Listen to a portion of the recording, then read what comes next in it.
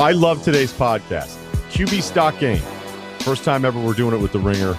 We're going to run through our quarterbacks and their share prices that I've come up with a very simple formula. We'll do life advice, but the highlighted today is Brad Wingfield, hockey badass, star of a new Netflix documentary. This is one of the best interviews we've ever had the chance to do here on the podcast. I know you're going to love it. It's the Ryan Russillo podcast presented by FanDuel. The road to the NBA Finals starts now, and FanDuel is the best place to get in on the action. Right now, you can check out the new and improved Quick Bets, which are back and better than ever for the NBA playoffs on FanDuel. Find what you're looking for faster and easier with more props right at your fingertips. You can check out live bets like 3-minute markets and exclusive live bets like quarter player props, player assist combos, and more. So download the app today and bet with FanDuel, official partner of the NBA. The Ringer is committed to responsible gaming, so please visit rg-help.com to learn more about the resources and helplines available and listen to the end of the episode for additional details. Must be 21 and older, 18 plus in DC, and present in select states. Gambling problem? Call 1-800-GAMBLER or visit rg-help.com. This episode is brought to you by La Quinta by Wyndham. La Quinta by Wyndham has everything you need for your next business trip. From free high-speed Wi-Fi to fitness centers to free bright-side breakfast with fresh waffles, eggs, and more. Book direct at lq.com. Tonight, La Quinta. Tomorrow, you shine. I'm excited for today's podcast. A little different thing here. The Brad Wingfield interview, a former grinder through minor league hockey. As we said at the top, this Netflix doc. He's incredible. The interview's great. And we'll do life advice. But we did this game, and I'll ask Cerruti about this, and I shared all the prices. So I'm going to explain how it works. It's the QB stock game. We used to do it for years on the radio show. It's something very simple. You guys can kind of play along. If you email life advice constantly with your portfolio, we're just going to delete them all because we don't care that much. But it's just something that we did on the radio show. And did we do it, Cerruti? We did it with Van Pelt, and then Cannell ruined it, right? Once we did it with Cannell? Yeah, there's kind of, I love Danny, but there's kind of a habit there, right? I don't remember exactly what he did. There was like some price manipulation, I think. You know, we were talking about Jameis Winston's price beforehand, which is a total scam. I'm sure Danny would have been all over that beforehand because I think his price is at like $1.50 now, which of course is going to go up. It's basically a no-brainer. I don't remember exactly what Danny did, though. He just ruined all the games. He just did. And we love him. But every time it became this thing, he would find ways. Like when we did the fantasy QB thing where we had like just a quarterback, he would go into the commercial break and then say, hey, I picked up a guy. We're like, no, there's like a waiver party. You can't just randomly be picking up guys through 5 days of the show. And he was like, no, I did it. That's what I did. And you just be like, all right, so hey, guess what? It's over. And I quit that one on the air. And then I think they got mad at me for leaving the studio or something. Like it was some big. You walked in front of a camera. Remember? That was a big deal. Yeah, I walked in front of a camera. We had such a buttoned up operation there that, you know, that was definitely going to ruin our rating for the day. That's right. Yeah, because that's right. They were like, hey, you know, try not to step in front of the camera. But like, we haven't had a TV only segment go right in 4 months. So like, I'm ruining the show. I'm messing up this broadcast on ESPN News that none of you care about. Okay, got it. Yeah, the TV side of the show. I mean, it was at first it was like a constant source of headache for me, and then it just became a comedy hour. Every single time it would just be something would go wrong, and I would laugh, and you would like death stare me sometimes because I was like the only guy that you could sort of project onto. But at the end of the day, like there's weird months in, there would be mistakes, and I'd be like, you know what, this is hysterical. Like for example, the Andre Iguodala block, which was the all timer, where it was like, hey, I'm sorry, it was the LeBron block, yeah. And we asked TV to get the LeBron block, the block. It's called the block. One of the greatest in NBA history. And instead, we got like a block from LeBron and Steph Curry in a meaningless second quarter play. And I just remember you staring at me. You had like laser eyes through the glass, and I was like, it can't get any worse. Here we are. I didn't mean to start the podcast here, but it is very true that we did not have. I mean, the TV broadcast got worse and worse and worse in the history of the show of Van Pelt and I. And then it got even worse once he was gone. Like at first there was like a real TV staff. We had a researcher. Like the whole thing was like a real deal. People being pre-show. And then they were like, okay, now you're on ESPN News. Priscilla, we're good. And now Van Pelt's gone. And I would just go like, what's the goal? Like, I can't believe you guys. I get to the point with the TV people like, honestly, after a year or so, I'm impressed. I can't believe you guys can keep making this many mistakes a week. Like, this is incredible. And you're right. Yeah. Hey, can we get the Iguodala block from LeBron, NBA Finals? Perhaps one of the definitive moments in the history of this game. And they're like, yeah, no problem. We'll have it ready for TV only. Got it. 55. And then you come back on TV, it's just you. You're in a room, and they're running a block. They're running a block from like game 2, and you just go, how does this happen? My favorite TV part that we had, and Kyle, we'll get to this here quickly, but we had a guy who used to, like, there weren't many chairs. There was more people than chairs always, and there was a couple females that worked on the show, and you would just be like, look, the hosts are probably going to sit there because they're their host chairs, but then there's other chairs. And you'd be like, look, you gotta get up. And there's this one dude, as soon as a chair was there, he would just take it. He didn't care if it was the main producer's chair. He didn't care if it was a host chair. He didn't care. The guy had to rest. He had to sit down. And he would screw up the end of the TV hour all the time. And finally, I was like, I can't believe you keep screwing this up, man. He's like, honestly, dude, it's not really my priority. I was like, you work on the TV side, and you just said out loud in front of everybody that works on the show that this isn't really your priority. Like, you have other stuff today to do, and yet you're assigned to the show. And then I'd heard later he was talking shit about me, and I was like, good. I'm like, good. I don't want that guy to like me. All right, moving on. QB stock game. It went well for a while, and then it didn't. Here is how it works. We look at QBR, which you can find anywhere now where stats are sorted. And we use QBR because it's 0 to 100. So you look at a quarterback's QBR and you divide it by 10. So let's say a QBR for any quarterback is 50, right?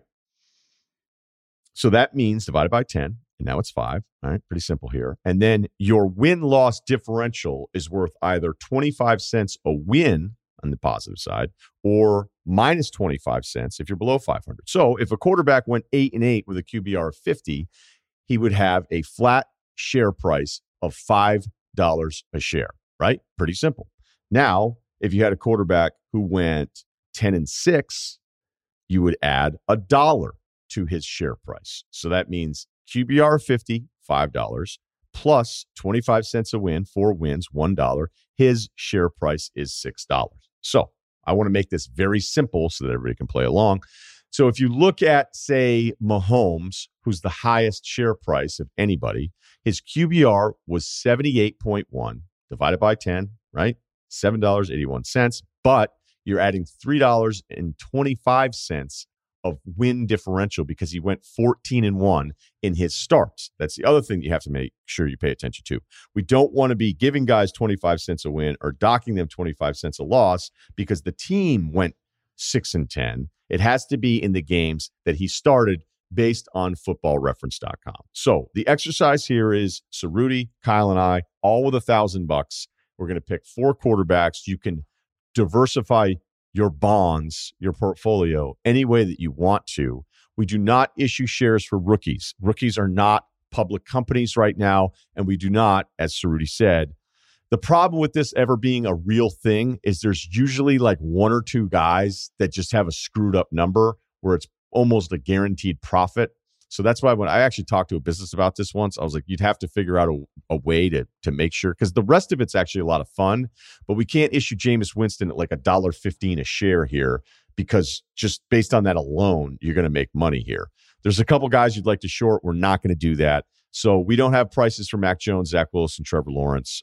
Mitch was another one. We didn't do a price on Cam Newton, but we have prices for basically everybody else who played last year and is the projected starter for this year, except for Jameis Winston. As we said, it doesn't make any sense because you're going to make money because the share price he's below, I think, even Sam Darnold. And Darnold is 32.9 QBR and then minus $2 going 2-10 in his start. Sam Darnold's $1.29 a share, which actually is probably one of the guys you would want to buy because just him being average with Carolina not going 2-10 means there's probably a profit there for you. So does everybody understand? Kyle, everybody's good here? Okay. All right. Kyle, why don't you go ahead with your first position and we'll get the ledger here. Okay. So you got your pen and pencil ready? Yeah. Okay. Well, so I'm going to say in the email that you sent, you said you can't pick how you want to do your shares. I thought you meant you can, but if you go back to the email, you'll see that you wrote can't. So I just divided these equally, and I'm actually happy I did it because I believe in these guys equally. So my first one's going to be Teddy Bridgewater, 64 shares of Teddy Bridgewater. All right, little 64 shares of Teddy Bridgewater. 393.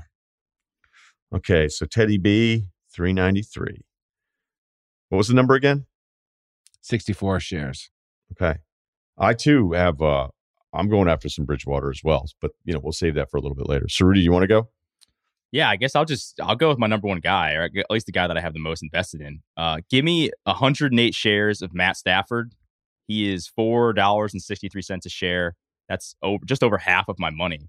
I feel like my strategy was I went with one safe guy, which I think is Stafford, and I went with three kind of risky bets. I don't think there's any way. Like, what was killing Stafford is he was -6 in the win-loss ratio. Even if they're at 500, I'm getting $2 a share right off the bat. I don't think he's going to be any worse of a quarterback under Sean McVay. That seems like one of the safest bets on the board. I too am putting half my portfolio into Stafford. I'm at 107 shares of Stafford. I'm with you. I think he's going to be better statistically, and there's no way he's 5-11. And again, we have the extra game now. I don't think everything you just said is what I agree with. So as soon as I looked at all the numbers of all the guys, I was like, all right, I'm going to put money into Stafford here. Now, if he gets hurt, and how we'll do this is we'll look at our gains and losses, and you can get in and out of positions here. But it's a little bit like the real stock market. Like, there's these established companies, and their stock price is whatever it is, but there's no real demand for it because people look at them and say, is there any room for growth? So what you're doing here is it's a little bit like the market, is you're trying to find, like, yeah, you can buy Mahomes, but are you going to make any money on Mahomes? Is Mahomes capped out at this point? I don't want to get into like what his real ceiling is compared to Amazon, but you get the point. All right, so 107 shares, half my portfolio as well for Stafford. Let's keep it moving. All right, Kyle, who else? Let's shout out Justin Herbert with 46 shares at 551. 46 shares. Okay. Herbert, I think it's a good pick. I really do, because it's got to be a better situation around him. It just has to be. That coaching staff towards the end, man. I mean, what he did despite everything last year is actually pretty remarkable. And I would think you're probably banking on the record turning around there a little bit, Kyle? Yeah, no doubt. And it's like, how's he not going to be better next year? Yeah, he had a decent QBR, though. I mean, he was right there with Deshaun Watson. He did. He was 13, yeah. Yeah. So ahead of Kyler Murray. All right, what else you got? So I thought about Burrow, but I thought about Herbert, but I actually went with Burrow because I just think the upside is a little bit better, but I didn't have a huge investment there. So he's $3.60 a share. I only went 17 shares. That's $61.20. I just kind of feel like this is all upside. His win-loss record was already terrible last year, so it really can't get any worse this year. I just think he's going to have a better QBR, really. And if the team is marginally better, which I think they could be in that division, especially if the Steelers aren't as good as people think they are, I think there's a little bit of upside. So 17 shares of Joe Burrow, not much risk, all upside. Look at us, Cerruti. Same page. We do the same thing. Everyone thinks we think alike already. This is not a great start. I got 41 shares of Burrow. I think it is. I went a little heavier on him than you did, but I don't know if that offensive line is going to be all that much better. But he was minus $1.25 with a 2.71 record. All right, Kyle, next. Okay, you might think I'm crazy for this one. I got 40 shares of James G at $6.15. Wow. Prince Aladdin? That's actually his nickname, which is that offensive?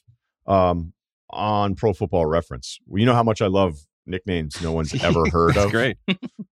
I saw that as I was calculating Jimmy's price last night.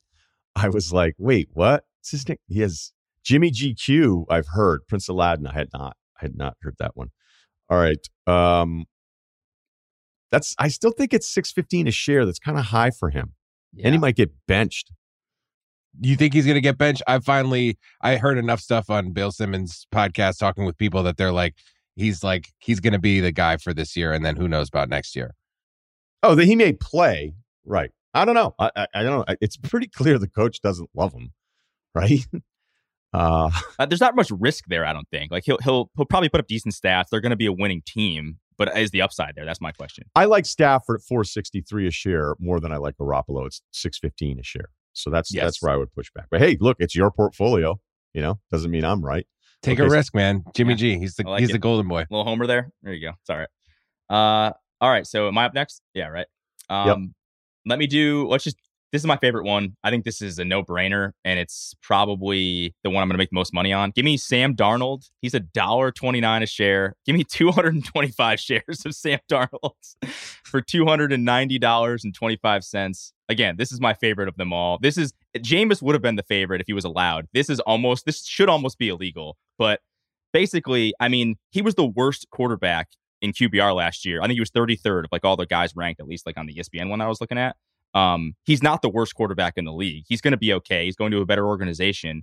And his win-loss ratio was -8 last year. I mean, it's probably not going to be, I don't think the Panthers are going to be a winning team. But if that's like -4 this year, I don't see any way that this doesn't quadruple at minimum. So I think if you're not having Sam Darnold in your portfolio, you're probably doing it wrong. I feel like I got a guy right now trying to sell me a car. He's like, there's no way. So Darnold's QBR was 32.9, which again, as Cerruti points out, is terrible. So you're at 329 a share, but then you get a -$2 for going 2-10.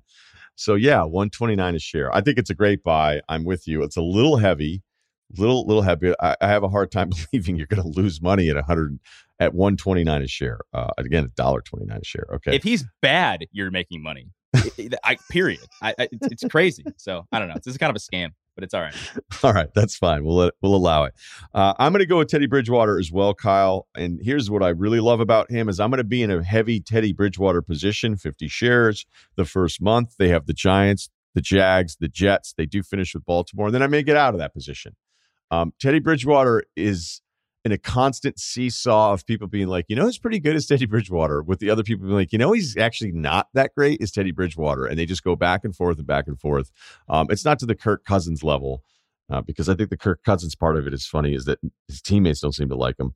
But I would say with Bridgewater here, I love that first month. And at $3.93 a share, I would hope those numbers would be a little bit better. But, we do have an issuance on Drew Lock as well at $2.87 a share. But I like what you did there, Kyle, so I was on point with that. Wait, all right, so you're saying I'm not married to Jimmy G forever, huh? Like I can get out quarterly or whatever. Yeah. Can I just text you anytime and just say I can text you and I can't text you in 20 minutes and say I made a huge mistake on Jimmy G. Here's what we'll probably do. I'll have to wait. The next time we do this, it probably won't open the podcast. And we're going to do just like quarterlies, right? Just what got it. Whatever's coming in. So every month we will reevaluate it. You can get out of every position you want or not, So, whatever you feel like doing. So, all right, last picks for everybody. Go ahead. Stafford, 54 shares of Stafford. Okay, yeah. Stafford, 54 shares. Done. Cerruti? Might be on an island here. Give me Carson Wentz, $2.94 a share, 50 shares. That's $145. Again, it's kind of like the Darnold thing where it's like he was terrible last year. His win-loss ratio was terrible as well. I think the Colts could be a 500 team, if he stays healthy.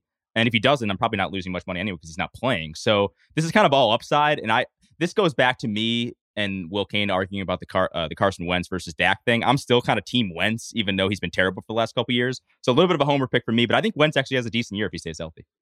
Yeah, Will cashed a lot of checks on that Dak is better than Wentz thing, but I don't respect it.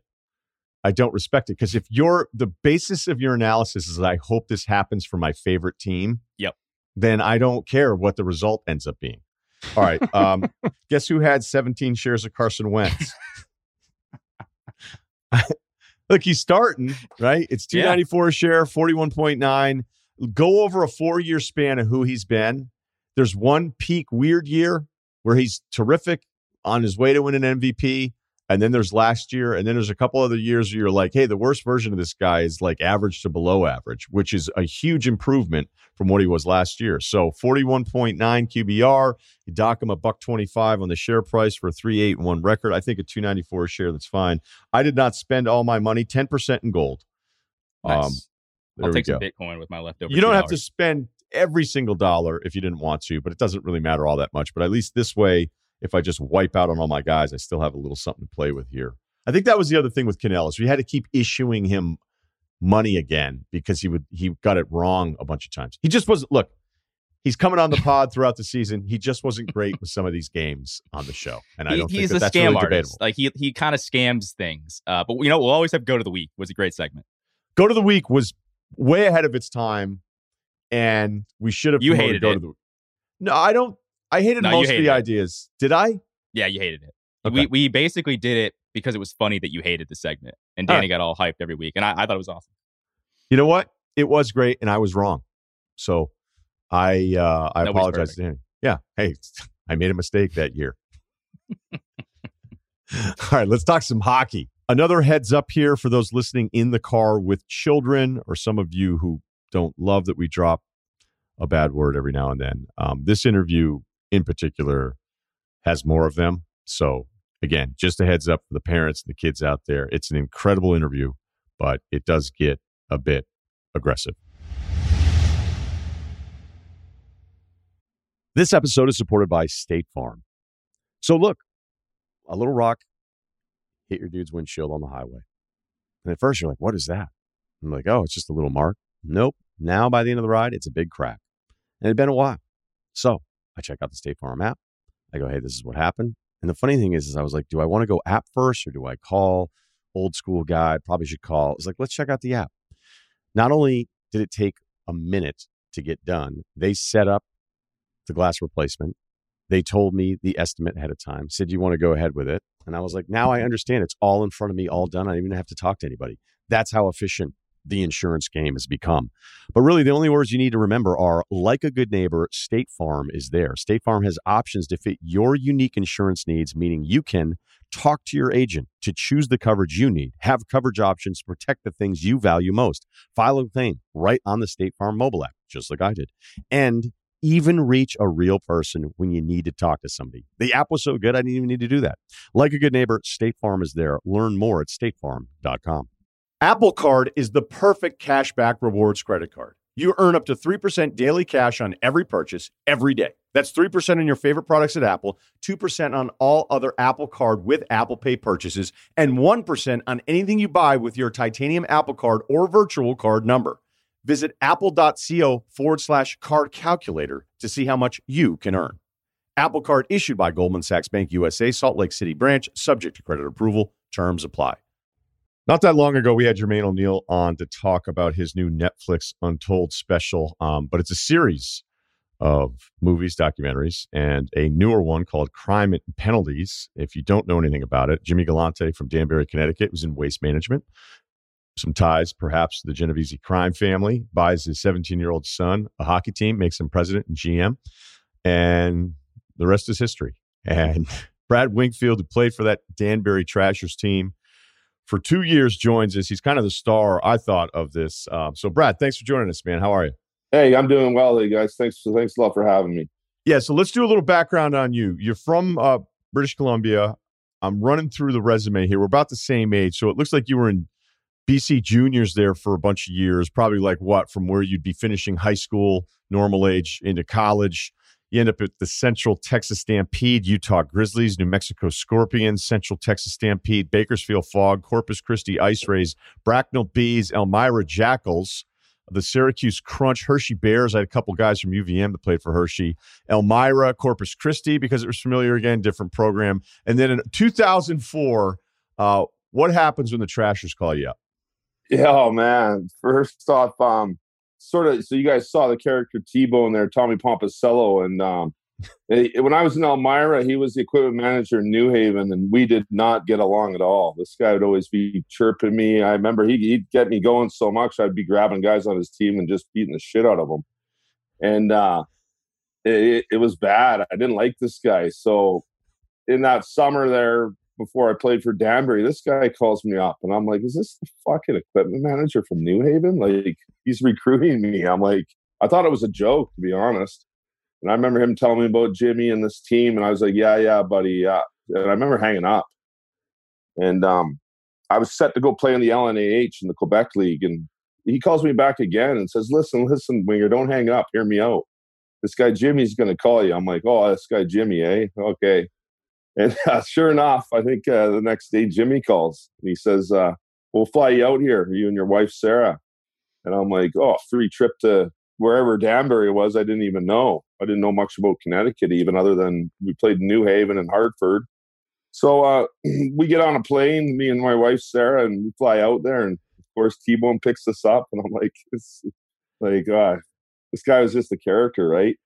So, anyways, he drives us in, and like you said, See It Untold takes us to a dump, and I'm like, we're at a fucking dump here? Like, this is where Jimmy's at? Who's this guy? I don't even know anything about Jimmy. And we go through the dump, and you enter the building, and it sort of gets nicer as you go up levels until you get to I think the third floor Jimmy was on, and he's got this beautiful office, and really the rest is history. He introduces me to Jimmy. We sit down. We sort of talk. We don't really have a negotiation. He sort of tells me, what did T-Bone offer you? X amount of dollars, and we'll pay you. Well, I'm going to pay you more than that. And I'm like, oh, that's awesome. Right on. And throws $10,000 out, and it's all bundled up, and slaps a UHL standard player contract down. And he's like, sign the fucking contract. And I'm like, oh, wow. Like, what are you going to do here? Like, I got the vibe already. Like, who, like, this guy's somebody, right? I'm putting two and two together. I've seen The Sopranos. We got trash all, and this guy's got memorabilia, sports memorabilia all over his office. And, I guess the rest is history. I signed that contract. I don't think I had much choice. And really, I'm glad that he did it that way. It was, it always stick in my mind. And it was probably the best 2 years of my life playing hockey, for sure. Now, in the movie, they have a picture of you, and they describe you. The T-Bone wants you because you just beat up 6 prison guards. What's the real story there? Yeah. The real story there was I was in Elmira, New York at the end of the season, and I was never convicted of that crime. I was charged, obviously, you can see, but so our season ended, and there was a guy. I think his name's Thomas Clayton. He's actually in prison for life in upstate New York for having his wife murdered, if you can believe that. Check that out, Thomas Clayton. Anyways, I never really liked the guy, but again, he's my teammate. I'm sitting at the bar. This guy's on the dance floor. He's dancing with the bachelorette party, and I guess he decides to gear down. So he's naked from the bottom down, pants around his ankles, and I guess these 4, I don't know if they were off-duty police officers or cadets or correction officers, something like that. I don't know, but there was 3 or 4 of them.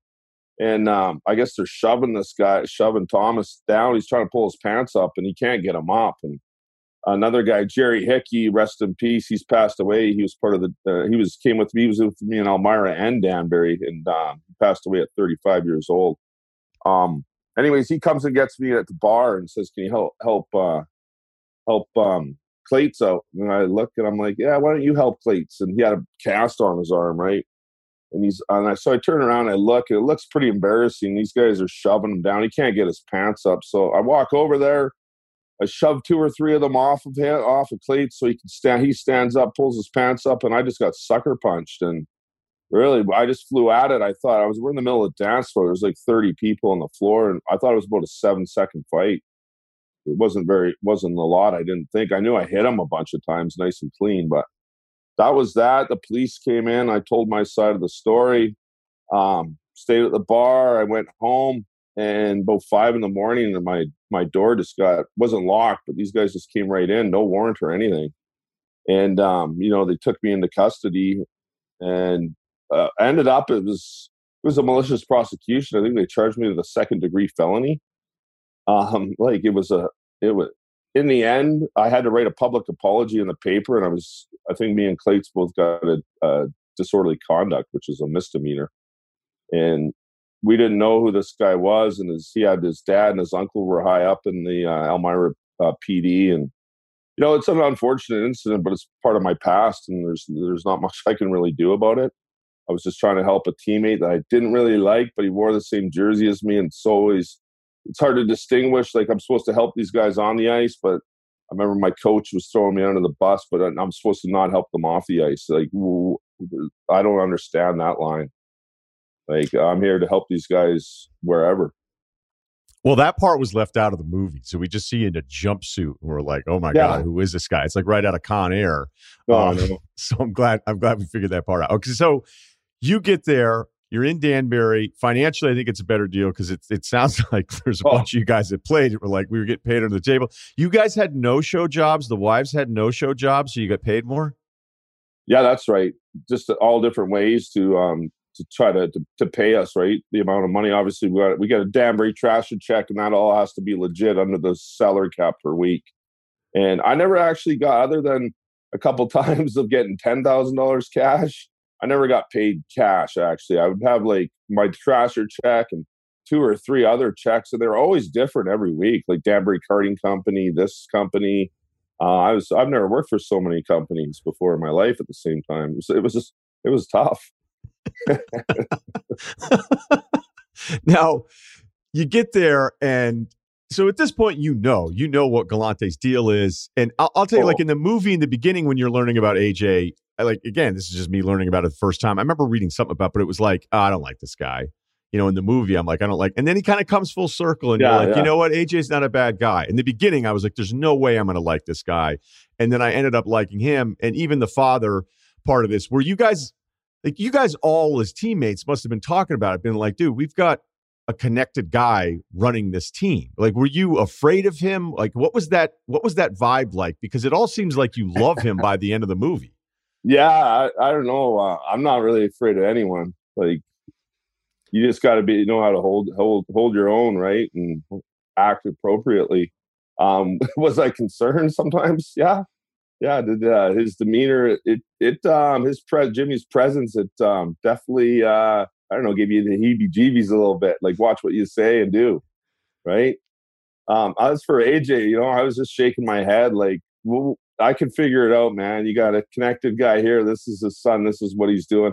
I'm not talking shit ever. Like, fuck, dude, they're paying me super well. I'm just like, let's see what happens. And you know what? And so I never had that. AJ's a punk. I was like looking at him how he's dressed and stuff. I was like, yeah, he had a yeesh. But what are you gonna do? And in reality, he did an awesome job. AJ, he was good at what he did, and for no experience, he was real good. And I bet you, obviously, I think he had the confidence knowing no one's gonna fuck around with him. And he wasn't, acting like stepping over his boundaries because he knew that. He was pretty humble. So you're told to fight what? The first line you've ever played for the Trashers? Well, yeah, fuck. I think that's something though I was planning to do anyways, but you want to get in the history books, right? And I got that figured out early. If it's a new arena or a new franchise or whatever, you want to be the first one to fight. I do anyways, I already did. Just get your name in the history books. And, there's more than one time where Jimmy, I got the phone on the bench, but the first time was really weird. I'm like, I can't take a phone on the bench. And T-Bone's like, answer the fucking phone. And like, look up to Jimmy's box. And there he is, where he's holding a phone. So I'm like, hello? Hello? It's just wild. Yeah, I was just like taken aback. But after I thought about it, I was just like, that's awesome. I don't think anyone's ever done that before. I'm embarrassed to admit how many of your fight videos I watched on YouTube over the last day or so prepping for this. You seem to have like fighting on skates and fighting on land. Give us the best explanation of somebody who's done this for a long time. Because I imagine you've gotten into a bunch of fights off the ice too. Give me a sense of how different that is. Well, for me, it was like the only thing we're not doing on the ice is, well, we try not to do is kick, but the odd kick might get thrown when the guy's down. But other than that, I was so fluent at both that it didn't really matter. Like, I was used to fighting in the street. I was just fighting as a kid. Like, I probably had 12 fights before I hit high school, in grade 7. Like, I was fighting a lot in the street, and I was always playing hockey. And then I'm watching Rock'em Sock'em hockey. Don Cherry's growing up, and I'm like, well, I already fight in the street. Like, I can skate really well. And then, it's a no-brainer, really. Like, let's take what we do on the street onto the ice, and boom. Now, did you have, when you were younger, you thinking like, hey, I'm going to play in the NHL? Or did you kind of know early on you were going to be a grinder, somebody that was going to be brought in to intimidate? No, I don't know. I always wanted, like, Wayne Gretzky was one of my favorite players growing up when I was little, right? And then as I got older, I started, Bob Probert, Wendell Clark, Mark Messier, these type of guys, right? And I've always been a huge wrestling fan. And I've always, as soon as MMA came out, I've just been a huge MMA fan. So it's sort of like I had the ability to play hockey and or fight and enforce. So it was a cool thing to have, and not a lot of the other enforcers had that ability that I did to put up 30 goals if they wanted. I mean, imagine if I just played hockey. I don't know how many goals I could have scored in a pro year, but it was never going to happen. It was always super aggressive, and when you're back in that era of hockey, when you're throwing hits like that and running guys and chirping the bench, the fights are going to come. And then you see how much the fans get into that, and like how much you're loved at home, and how evil you are on the road. And that's something that I really like to do, is be a villain. Yeah, you did have 29 goals with Elmira in 2001-02, which I thought the listeners should know, because when you looked through your resume, I was like, oh, what happened there? Were you just like, hey guys, laser show all season, I'm shooting? Well, I got the opportunity to play on a really good line with a guy, Randy Murphy, as my center. He's just a dish master. And then David Lassard, I had a 50 goal scorer on my other wing. That went on for 2 years. And like, if you look at my stats the first year in Danbury, I would have been on pace to around 30 goals. Like, I only played 20 games. It's an 80-game season. So do the math on that. I had 7 goals and 4 assists in 176 minutes. Times all that by 4 and see what you come up with. I would have just smashed my own UHL penalty record and any pro record at all. I think it was on pace for nearly 800 minutes. So let's get to the peak of probably the story. You get hurt, you break your legs. Josh Elzinga grabs you from behind. Now, we don't have the video footage. We can only see you on the ice with the broken leg screaming. Yeah. Can you give me the lead up? Because I have to imagine something happened with you and Elzinga. So go ahead. Yeah, like I don't know this guy at all. Like he's not an actual fighter at all. Maybe a middleweight. I don't even know. I don't even think he's a fighter. He's not a super small guy. He's not a real big guy. So what happens, you guys know back in the day when you could hold up guys. So the puck was dumped in. My job's always when the puck's dumped in to run the fuck out of whoever's picking up the puck. Their weak side D-man is supposed to hold me up. And what happened is Elzinga went to hold me up, and he had his stick out, and it came up and just clipped me a bit in the mouth. So I just stopped, and I was like, let's fucking go. And he's like, I'm not fighting you. I'm like, your stick touches me like that again, I'm going to fucking shove it up your ass. And he's actually like, hey, man, I'm sorry. And I'm like, you're a fucking pussy, dude. And I turned to skate away, and the guy grabbed me by the back of my shirt and just slew-footed me, kicked my feet out, and my edge got caught under me, under my body weight, just fucking snapped my leg. Like, it's the dirtiest move you could ever do. Like, that guy's my mortal enemy. If I see that guy anywhere for the rest of my life, it's go time. Okay, but that's the part when you say it's go time. You had Galante. Like, how does it play out where you're all seized up in bed with the broken leg and they found out where Elzinga's home address was? So take us through that part of it. I was in the hospital, actually. Oh, okay. All right. Like in the hospital bed, and Jimmy came in with 3 or 4 of his guys. And I'm like, look at these, just right out of Sopranos. What the fuck? And they hand me a piece of paper, and this is his home address somewhere in Illinois. And I'm like, he's like, what do we want to do about it? I'm like, what the fuck? What do we want to do? I don't know. Like, I didn't say I want to do this or that. We just sort of chuckled, and he handed me the paper. I wish I still had that to show you guys.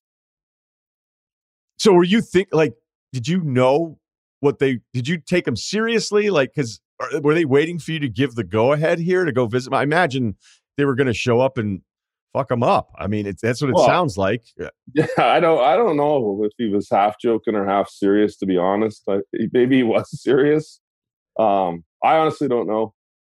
But I thought it was pretty funny, and that meant a lot to me just to even do that. I'm sure if I was like, yeah, let's do this, something could have been done. But on the other hand, he could have been half choking, right? I don't really know, and I can't really say anything. Now, here's what I would wonder: does Elzinga see this movie and go, "Holy shit"? Like, have you heard from anybody like in your circle of friends? Because the hockey community is actually like a lot of you guys growing up. You all know each other. Totally. Was there any part of this where somebody hit you up after they saw this, Brad, and they're like, "Holy shit," and they're like, "Oh, I just talked to Josh" or something like that? Has any of that got back to you or anything? No, I haven't heard anything. A couple of my friends said they looked him up, and he's a Division III coach down in Florida. But no, we're sort of, he's from, I think he's from Illinois, so he's an American from the East Coast. So I think he's probably a bit younger than me as well. I don't really He know. was.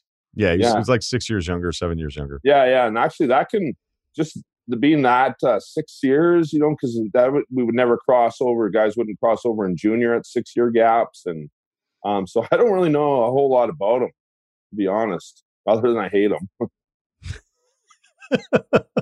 What did it mean to you the next time you get to face him? Because people didn't even think you were going to skate again, right? Oh, the doctor said, yeah, it's career-ending injury. And, what's funny is I broke my other leg when I was 23 years old in Lake Charles, Louisiana, exactly the same way, but not the same way. Like it wasn't a slew foot from behind like that, but a spiral. Broke my tibia at the top of my skate boot, spiral fracture my ankle, and broke my fibula at the top just under my knee. So I've already had this injury on my other leg 7 years prior, I think it is. What was the first thing you wanted to do when you came back then? Well, in Danbury? Yeah. Well, I wanted to play hockey, but I knew as soon as I saw Elzinga what was going to happen. Like you have to. Like I'm a enforcer, I'm a warrior, I'm a fighter. I play for Jimmy and AJ Galante for the Trashers. Like, well, I'm not going to let the guy just fucking, oh, hey, Josh, how's it going? Thanks for breaking my leg. Like, fuck. Okay. Not a chance. And he isn't a fighter. For those that maybe don't understand hockey, and I'm just a casual myself, but like it's just understood. But there's also guys that are in different categories. Like, look, there's fighters for fighters, and then the scores, if a fighter steps to him, are like, what are you doing? Like, pick our fighter. You're not supposed to fight me. But there are the rare occasions where, in this case, he knows he has to fight you. So what was that like as you're circling around, the look on his face where, and the code is he has to fight you, like, or his guys aren't going to have any respect for him. So what was that like? Well, like I'll tell you one thing. I was on the phone last night with Ruben Ender, who ended up, he was with us, right? And he's the only guy that went absolutely nuts when I broke my leg. Well, when the next year when we're playing Kalamazoo, Ender's on the other team. He's on Kalamazoo's team. And he told me last night, he went and told, he told Elzinga, hey, look, man, like, you got to do this. Like, you have no choice. Like, take your lumps. You got to. And that's the code, right? You got Enders telling him he's got to do it. So, I mean, give the guy credit, man. Like, he took his beating, right? I was worse off with a broken leg than he was after the fight. I'm sure he was sore and had some bruises everywhere, but that's just the way it is. You're going to pull shit like that in that era of hockey. You're going to have to pay the price at some point. Have you ever gotten your ass kicked? I wouldn't say I got my ass kicked. I've been hurt in fights. Like, I've even won fights where, fuck, I came out worse for wear. Like, my nose is busted or stitches, my lips or teeth are missing. Like, I remember, like, sometimes I should have gone down. I was getting fed my lunch, right? But pride, you stand in there, and even sometimes you win, you lose. So it's a lose-lose business, but the fans like it. What I'm always impressed with your style was that you didn't wait to get in. You would be like, all right, fine. Like your pads, by the way, you looked like a defensive lineman out there when you were with the Trashers. And you would get into the guy's body. And I don't know if you have a longer wingspan or what, but like other punches, that right hand you would connect with where it seemed like it was over or you didn't have a chance of getting him, and you would get him. And then what I also noticed is that you were a guy that when the fight looked like it was over, it still wasn't over. So if the guy was down, you never, ever let him be like, oh, he's down. Okay, we're done here. You would let him feel it a couple more times on the way down. Yeah. And you know what? That's it all depends too. If there's a guy that I got a ton of respect for, or a friend, maybe he's not getting a couple lumps on the ground, right? But other than that, especially if you're a rat or you're fucking pissing, especially like in Danbury, what choice do you have? Like, you want, some of these guys are stepping on banana peels and shit like that, trying to, oh, I slept. Well, fuck you. Like, stand up and take your lumps, man. Oh, yeah, right. I get it. Yeah. What was that like for you, the boys, the wives, the girlfriends, being in Danbury and really being in this town, a big deal for a very short amount of time? What was that like for you guys being home? Yeah, I know it was awesome, man. The fans are they're probably the best fans. They are the best fans I ever played in front of, and like easy to approach. And we I remember when I would be suspended or hurt, I'd go sit in section 102, and they just loved it. And they were wild. It was like a cult following in Danbury, more so like everywhere you play at home, the fans really like you. But these guys step it up a notch, man. Like in Danbury, they're I don't know, it's just a bit different there. What was the end like? Because in the movie, you're like, get me out of here. It seemed to be abrupt. Yeah, it was ugly. And like, something was coming down the pipe, and Jimmy was sort of disconnected from the team. And same with AJ. They're obviously distracted. And I know that the FBI interviewed a bunch of the hockey players, and I was not one of them. And I didn't want to be interviewed by them. And I didn't remember anything anyways, so I don't know what they were talking about. But my son Jacob, my oldest son Jacob, was born in Danbury, and that was, Jimmy paid for that. I don't know if I ever mentioned that. And the insurance we had, I would have had to pay $30,000 for my son to be born there. So my wife would have had to stay in Canada. I talked to Jimmy, and I really wanted my son to be a dual citizen, and that's a gift Jimmy gave to him by paying for his birth in Danbury. My son is now a dual citizen, and he'll have that for the rest of his life. This is the type of shit that the Galantes are doing for you, man. Like, it's unbelievable. I've never had GMs, presidents, or owners go out of their way to help me so much in my life. What's this been like? A whole new audience, a whole group of people learning about you. Yeah, man. It's I was used to back in Danbury. I was pretty popular and all that. And how long ago was that? 2006? Like, that's a long time ago. Right, I live in a little place here on the Sunshine Coast in BC, and like a rural area in the woods. There's a market next door. I went over there Monday. It's a holiday to get some hollandaise sauce to make the family brunch, and I'm taking selfies with people and signing autographs. I was like, what is going on? Like, I didn't think it would reach here. Like, I thought it'd be out, maybe on the East Coast around the New York Danbury area. It's I drive a gravel truck for H&H Developments, a development company. I pulled into the Cardlock commercial fuel station yesterday, get out of my truck, and the guy's like, hey, man, can I get an autograph? And I'm like, another guy walks up, and I'm like, holy shit. Like, what has happened here?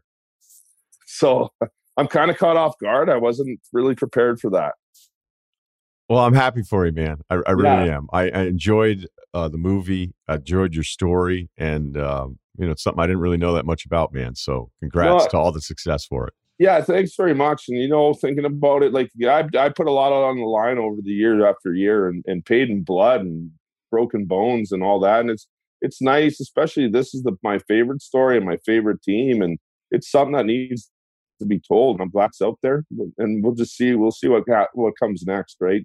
One day at a time here. It's all a little overwhelming, and it's great to talk to guys like you guys and get the story out there even more. So I'm really proud, and I'm really happy for the Galantes. They deserve it. They did a great job.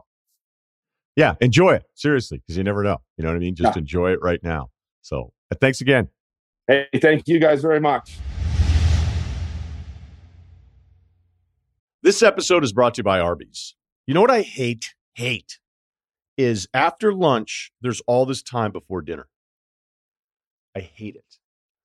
So I'm always like, do I do this? It's like, you should. Gain season, throw in a little something extra, an appetizer that just starts hours before dinner.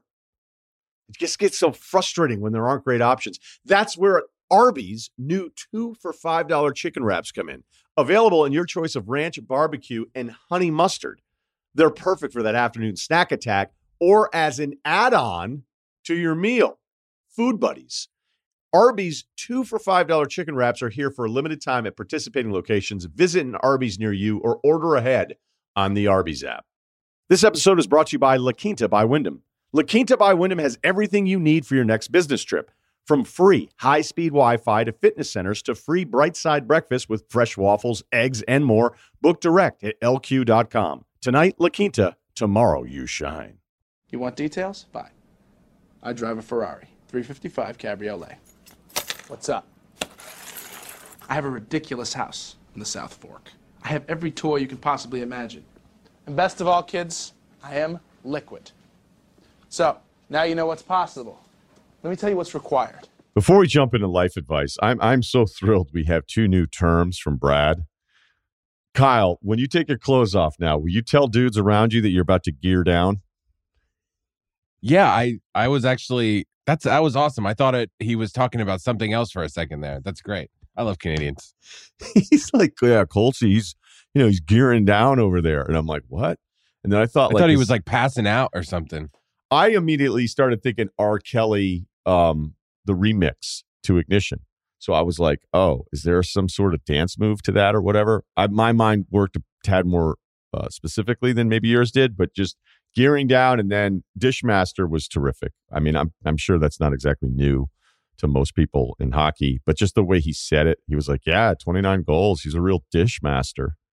And then the fact that he's driving a truck around now for construction and people are bugging him for autographs. That was hockey players. Hockey players really are some of the greatest people to hang out with. As far as that'd be a great draft. Maybe we should do it that way. Just social groups of people that you would want to hang out with. All right, let's workshop that a little bit later. So yeah, gear down. I probably phrased that the wrong way. You probably wouldn't be in a room full of guys being like, "Hey, I'm going to gear down." But who knows? After pickup hoops, you might Brad say, would "Hey, say it. There's nothing wrong with that." Brad be like, "Hey guys, hey boys, I'm gearing down here before we start working out." All right. Speaking of, we got an email here, not about pull-ups. Don't worry about it. Learning MMA later in life. Here we go. 6'1", 210, 28 years old. Went on a little bulk during Corona, probably around 20% body fat. Missed the summer cut, but I also feel lethargic. Also, don't really want to not be able to see my lower abs. Okay. Plus, I live in Florida. Winter isn't a thing. But getting to my question, I'm the third child of 4, 2 older brothers and a younger sister. My family's littered with badasses, martial artists everywhere. Grandfather Marine, uncle in the Army, dad was a Navy sailor and black belt who was active in training my older brothers, who subsequently went on to do the same. There's about a 10-year gap between my older brothers and me, so we didn't have the same experience. My father was in his 40s when I was born. And I, as a kid with a short attention span, needless to say, my dad was also a little older and didn't, for whatever reason, force me into training in karate, I guess, here. All right. And if I'm being honest, I would lack discipline in my childhood, so it never took to studying any martial arts. Fast forward to now, I've become a pretty avid UFC fan, and I have this growing interest in the philosophy behind the martial arts. Long story. Am I too old to start training? Obviously, I'm not trying to become a pro here, but I don't think my ego will allow for me to walk to a class and start throwing front leg kicks with a bunch of 10-year-olds. In addition, there is that line from Nas playing in my head where he made fun of Jay-Z for being 30 in karate class, the Taibo Ho line. Kyle knows what's up. Bottom line, this applies to a bunch of different things in my life where I can't seem to check my ego enough to try new things for fear of being bad or making a fool of myself. Any advice on trying new things in spite of this fear would be helpful. Thanks. Okay, what I'm reading here is a guy that he wants to do this, but he cares what people think. We've said this a lot on the pod. It'd be awesome, the number of people that think they don't care what people think, and the number of people that actually don't care what people think that's a wide gap. And most of us care in certain elements here. But my guess is if you were on your own in a town where like nobody knew you or thought you were 30, and depending on what discipline that you want to study, the only hang up is all this bullshit that doesn't mean anything. All right. Yes, you don't want to be in a class with a bunch of little kids. It's the worst. You don't want to be doing that. But what you need to find is, and it's the same thing. Like, I know exactly what you're saying. Like, you'd kind of like to learn how to be a badass. You might not just be, you may not be wired like Brad Wingfield. So I don't know that that's going to happen. Maybe you are. I don't know. But the whole line of like, hey, I don't want to actually like be in the octagon in 3 years. Don't worry. You're probably not going to be good enough. So don't worry about that. But there's definitely a place where you can find whatever it is that you need. Whether it's, getting your ass kicked for a little while. All right. Well, that should motivate you. But like showing up and not being good at it, that's where everybody else started. And yes, they did it when they were younger than you, and now you're a little bit older. But it sounds like you really want to do this, and your only hangup is all the stuff that doesn't matter. What does it matter? Do you think they think you're going to be good the first time you roll around and grapple with them? Nope. Do you think you're going to start checking their kicks, or your form is going to be awesome on stuff? Nope. Like, it's going to be hard to keep your arms up for a couple minutes the first time you ever do it. Couple minutes, hell, 30 seconds. You know what I'm saying? So you're going to suck at all of this, but they expect you to suck at it. What they'll respect is, depending on, again, who you're working with here, is if you keep showing up to get your ass kicked and coming back and putting in the effort and then improving. So all of us, I'm not as good at surfing right now as I thought I was going to be. I'm just not. I have a great opportunity to get better at it. And it's a little bit like golf, where every time, like when you suck at golf, you don't want to golf as much. And I can't believe, like, I'd go down to Maui and I was up all day, and then I come back to Manhattan Beach. I'm like, sometimes I'm just not hitting that perfect moment of making my decision of when to get up and turn the board into the wave.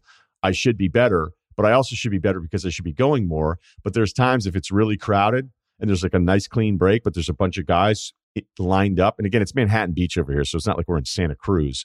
But I'll be like, I don't want to go out there because I suck. And it's the wrong. So I'm giving you advice that I don't listen to, but the reason I'm giving it to you is because I know exactly what you're going through. So there you go. Kyle? Yeah, no, you're right. I was going to ask you about, like, so do you surf around dudes? Yes. Like, you'll surf around dudes? Yeah. Yeah. I mean, if there's like 7 dudes, you're like, I don't know. I will. Yeah. I've gotten over, like, okay, hey, I'm going to suck. Like, they can tell immediately the way you're paddling in and out of stuff. They know whether or not. Look, am I terrible? No. I mean, I can get up most of the day. It just doesn't go as well as I thought I would, like, I got to stop watching videos of dudes tearing it up because apparently that isn't going to happen. I don't know. That was kind of the plan, but that's all right.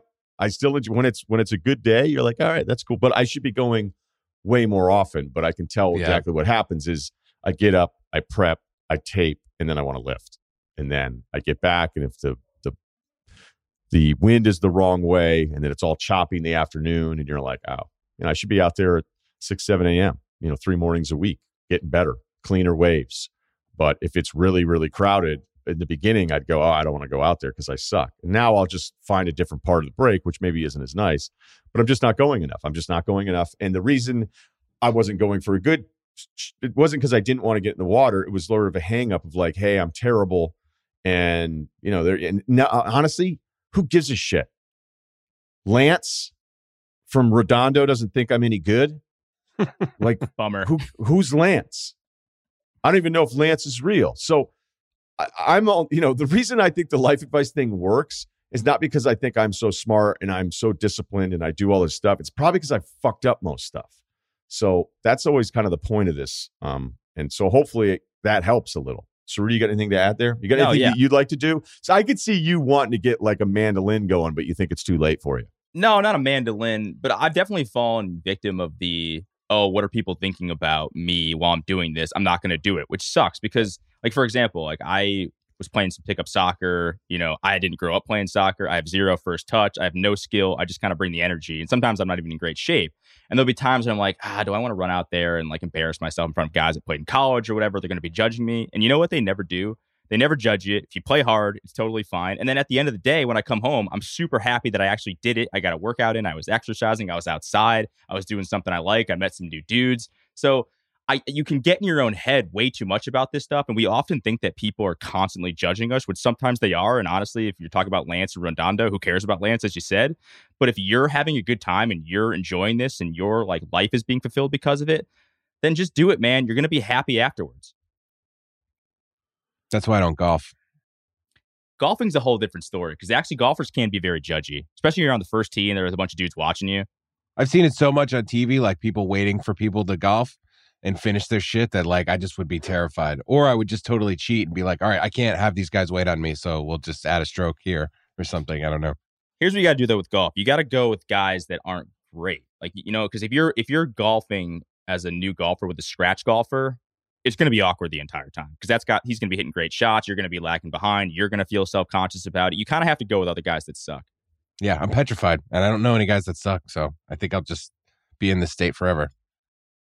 Yeah, I'll tell you right now, like the golf thing, you could also just golf with people that aren't assholes. You could golf with your friends. And yes, if there's somebody who's never golfed before and there's 3 guys out there that have been swinging it for 20 plus years, you're not their first choice. But if they're your friends, then they understand it. Like I remember the second time I ever went, and I went with the guy that owned the bar that I was managing, and I was like 21 maybe. I think it was like summer after everybody graduated. It was gone, so I was still up there.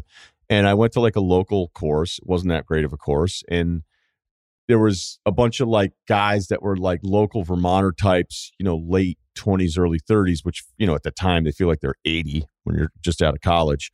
And, I hit an iron shot and I completely like topped it, missed it. It was like straight up embarrassing. And they all sat there and laughed at me. And I looked at him and I'm like, you haven't seen your dick in a fucking month. Like, hey, you guys can all like take it easy. I was pissed. And then the guy that owned the place, who's kind of a badass, was like, hey, it's the second time golfing ever, you guys. Like, are you guys serious with this shit right now? And the thing is like, hey, just keep going. I mean, that's kind of one of the bigger lessons in life. And like, it sucks that any of this stuff happens. You know what I mean? Like, just think how much happier you would be like, hey, I'm going to try this thing out and be terrible at it for a little while, not be judged, not have anxiety about it. And then I'm going to go ahead and do it.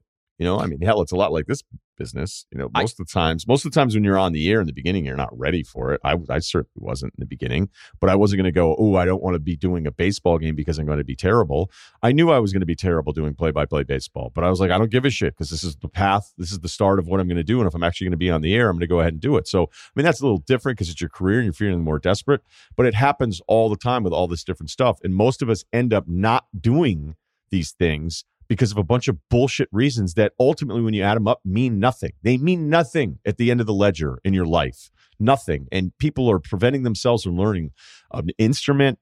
People don't do all sorts of different things. Now, granted, look, if you called me tomorrow and said, hey, I never played basketball, can I run pickup with you? And I've never touched a ball and I'm 38, I'm going to say no. But there's certain things, like you said, Cerruti, your first touch, never growing up playing soccer, it's probably something you never really will be able to develop, but there's plenty of other stuff that people could do. And I'd have to ask Cerruti, do you wear a headband? There must be some sort of hair accessory that motivates you to want to go out there and run around. Well, my hair's short now, but I did wear a headband back when it was long, and especially with the bun. And I showed up, and here's the thing too, is back when I had the bun and I would show up to pick up, guys would think I was nasty because, he has like that kind of that Euro look to him. So they would pick me kind of high in the drafts because they didn't know who I was. And it was even more pressure on me because I'm like, damn, these guys think I'm good now, and I'm going to go out there and kind of suck. I'm a max effort guy. Like I'll run around, I'll do what it takes, I'll track guys down. But there's going to be no skill moves for me whatsoever. So guys kind of got disappointed. I actually had that kind of phobia of the gym too, because I'm not a big guy and I don't really know what I'm doing in the gym either. Now I could do kind of home workouts, so it's better. But I would avoid the gym because I was just like, people are judging me and I'm like super scrawny and I don't want people to judge me and think that who the hell is this guy? He doesn't know what he's doing and start laughing at me. Yeah, look, I avoided the gym too. Right out of college, I wasn't, as my frame started to fill out, I wasn't strong at all. I went on for years, but I just kept going in. I think you probably should not have shown up in the gear you showed up to at these pickup soccer games, though. Like, you probably should have just worn an extra large Rude Dog shirt from Zare or Ames. I'm sure Bradley's. I'm just trying to think of Ames. Nice. Shout out to Ames. Ames is the reference that you guys are probably going to get. So that might have been on you. But I mean, I don't know if there's some final thought on all of this because this isn't exactly groundbreaking stuff. But I would tell you, look, just talking about it, there's still stuff I'd like to do, but you go, oh, whatever. I mean, I really wish I'd learned an instrument 15 years ago. And I just was like, no, I have to watch basketball. All those times I could have been watching games I couldn't stand watching anymore. I could just strum it out chord changes, Kyle. Sick keyboard player? I actually would have pegged you as a sax guy. Oh, really? That doesn't... Yeah. Where's that coming from? I don't know. You brought up jazz enough times where it's like, that's kind of surprising for me. So I figured you probably appreciate the saxophones of those songs and you probably like to fucking riff on one of those. You know what would be sick? Nothing as cool as a guitar, but... Well, I was going to say, it would be sick because KOC is like nasty at guitar, right? Yeah. Not nasty, but he's really good at it. Like, you can like form some sort of like NBA rock band duo where you play the keyboard and he plays the guitar and you guys go on tour. It's like your second gig. People would love that. That's easily the worst idea you've ever come up with in the No, I entire love time it. we've known I'm each for other. it. I guarantee you, the Ringer audience, if they did a live stream once a week of you and KOC playing instruments, that would probably do crazy numbers. There would probably be Ringer tech guys that unplug my shit. Maybe. All right, let's do one more. Feel like we've done this one before, but we're probably going to do it again. Friends with the ex. Oh, he went to Vermont. All right, so that's why we're going to do it. The essentials of the situation are this. My ex and I split up nearly 2 years ago, but remain friends. She's seeing this other guy, but recently hit me up during a wine Wednesday. Oh, so that means she was having a couple sovs and some text about missing me, wanting to see me as soon as possible, and needing a hug. Oh, she said, I'm needing a hug from you. All right. I'm essentially done with grad school, just turned 25, and feel myself wanting something more serious, so I can't help but read these texts and start thinking maybe I have a second chance here. I'm not even sure if she's still seeing this guy. She and I haven't caught up in about 7 weeks, and I can imagine she wouldn't just randomly text me, hey, I'm single now. It would probably be something cryptic like this. Okay. All right. So cryptic meaning, hey, needing a hug from you. I mean, dude, if she's hitting you up and said, like, needing a hug from you, that's significant. I mean, if it was at 4 a.m. on a Saturday, maybe you'd think a little differently. And then if she never got in touch with you again, but if she's the follow-up. So wait a minute, needing a hug from you and then you haven't talked for 7 weeks? I don't know. Maybe her for Saturday, 4 a.m. is a 6 p.m. Wednesday. Who knows? We've agreed to grab coffee soon. How do I play this? I feel like I need a solid 15 minutes of small talk before I can come right out and say, why did you dump this guy yet? Because I'm all in. Bold Jesus move. Christ. Bold move. I would not suggest that. I'm not saying it couldn't work, but I would not suggest that. I don't want her thinking we've only stayed friends because I've had this motive. And honestly, if she doesn't want to get back together, I'd be okay. But instead, if she does, it's game changing. There you go. All right. So girlfriend broke up 2 years ago. He finishes grad school. He's 25. He wants to get back together. Clearly, he wants to almost be like, hey, did you dump this guy because I'm all in? Him saying, I don't want to do that, and then tell her we've only stayed friends because I've had this motive. Honestly, who cares? Like if you've stayed friends because you're still interested and you care about this person, that's as flattering as just wanting to be friends. Here's what I would ask you. Maybe this is the one, right? Maybe this is the one, and that's why you still have these feelings, and then they've been rekindled a bit here. And it's also, she's part of this too. Like if she feels this way about you, saying, hey, I miss you, need a hug and all that kind of stuff. If that's real, then it's on and you're going to be good here. If it's not real, then it's totally bullshit. And she's just fucking with you because you're just, whatever's going on with the guy in the building who they met during the pandemic, which again, every one of you guys that write in about these relationships that you don't want to keep happening, you'll emphasize, like, dude, it happened during quarantine. Like every quarantine relationship is bullshit. Although I would agree that, yes, there's probably a higher percentage of bullshit relationships because of quarantine and just simplicity and being like, hey, we're in the same building. I guess we can watch Gone Girl again. All right. So I would, on this one, here's all the stuff that I would ask yourself.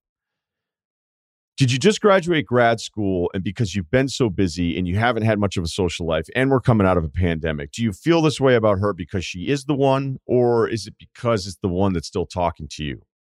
And that's an important thing to figure out. I remember, there was a girl from college. It was pretty toxic the entire time. And then, I stay in Burlington. I had fun, but I'm a loser. I dated somebody pretty seriously. I ended up in New Jersey. That was a disaster. I end up on the vineyard, working construction, and I'm commuting back and forth. And I finally get to Boston. I'm starting to get some normal, regular radio fill-in shifts for this affiliate that nobody listened to. And the girl from college pops back up into the scene. I hang out a couple times. And one of my friends, a close friend at the time, was like, hey, what are you doing? You don't even like her. I don't even think she likes you. And I was like, yeah, I don't know. And we're like, look, you moved to Boston. You don't have any money. Your confidence is probably shot. You've been through a bunch of shitty jobs. And, you're probably just going with something that's convenient here. That's probably going to make you feel worse again, though. Like whatever you think you're doing, this is all temporary, and it's probably just going to be even worse. And I was like, man, he's right. He's right. And I kind of knew it already. But he was right, and I just sort of called it off, and she was like, what the fuck? And I was like, what are we doing? Like, we met when we were 18. Like, what are we doing? You, however, seem to look at this differently, and this is somebody you want to spend, I think, a lot of time with. But just make sure that that's the reason. Make sure it's because of her and not your situation. All right. But if she sincerely is texting you, "Hey, miss you, need a hug," and all of that stuff, all right, if that's all real stuff, then you're probably good. You know what I mean? You're probably pretty good here. But I'm slightly worried for you that she had some wines and whatever attention she's not getting from the guy that she's dating, if she's still dating him, that you were there to fill some sort of temporary void. Because if she's saying need a hug and you didn't hear from her for 7 weeks, that's not great. Kyle?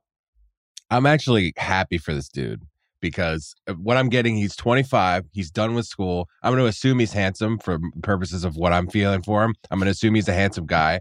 And I'm just thinking back to when I was like done with school and there was like, I was like kind of bouncing around. There was like a girl I'd meet here, a girl I meet there. Yeah. And there you go. and then also like a girl that like I was kind of, really, really liked. And I did. I told her I loved her probably way too early and all that stuff. And, she's How off early? doing whatever she's doing now.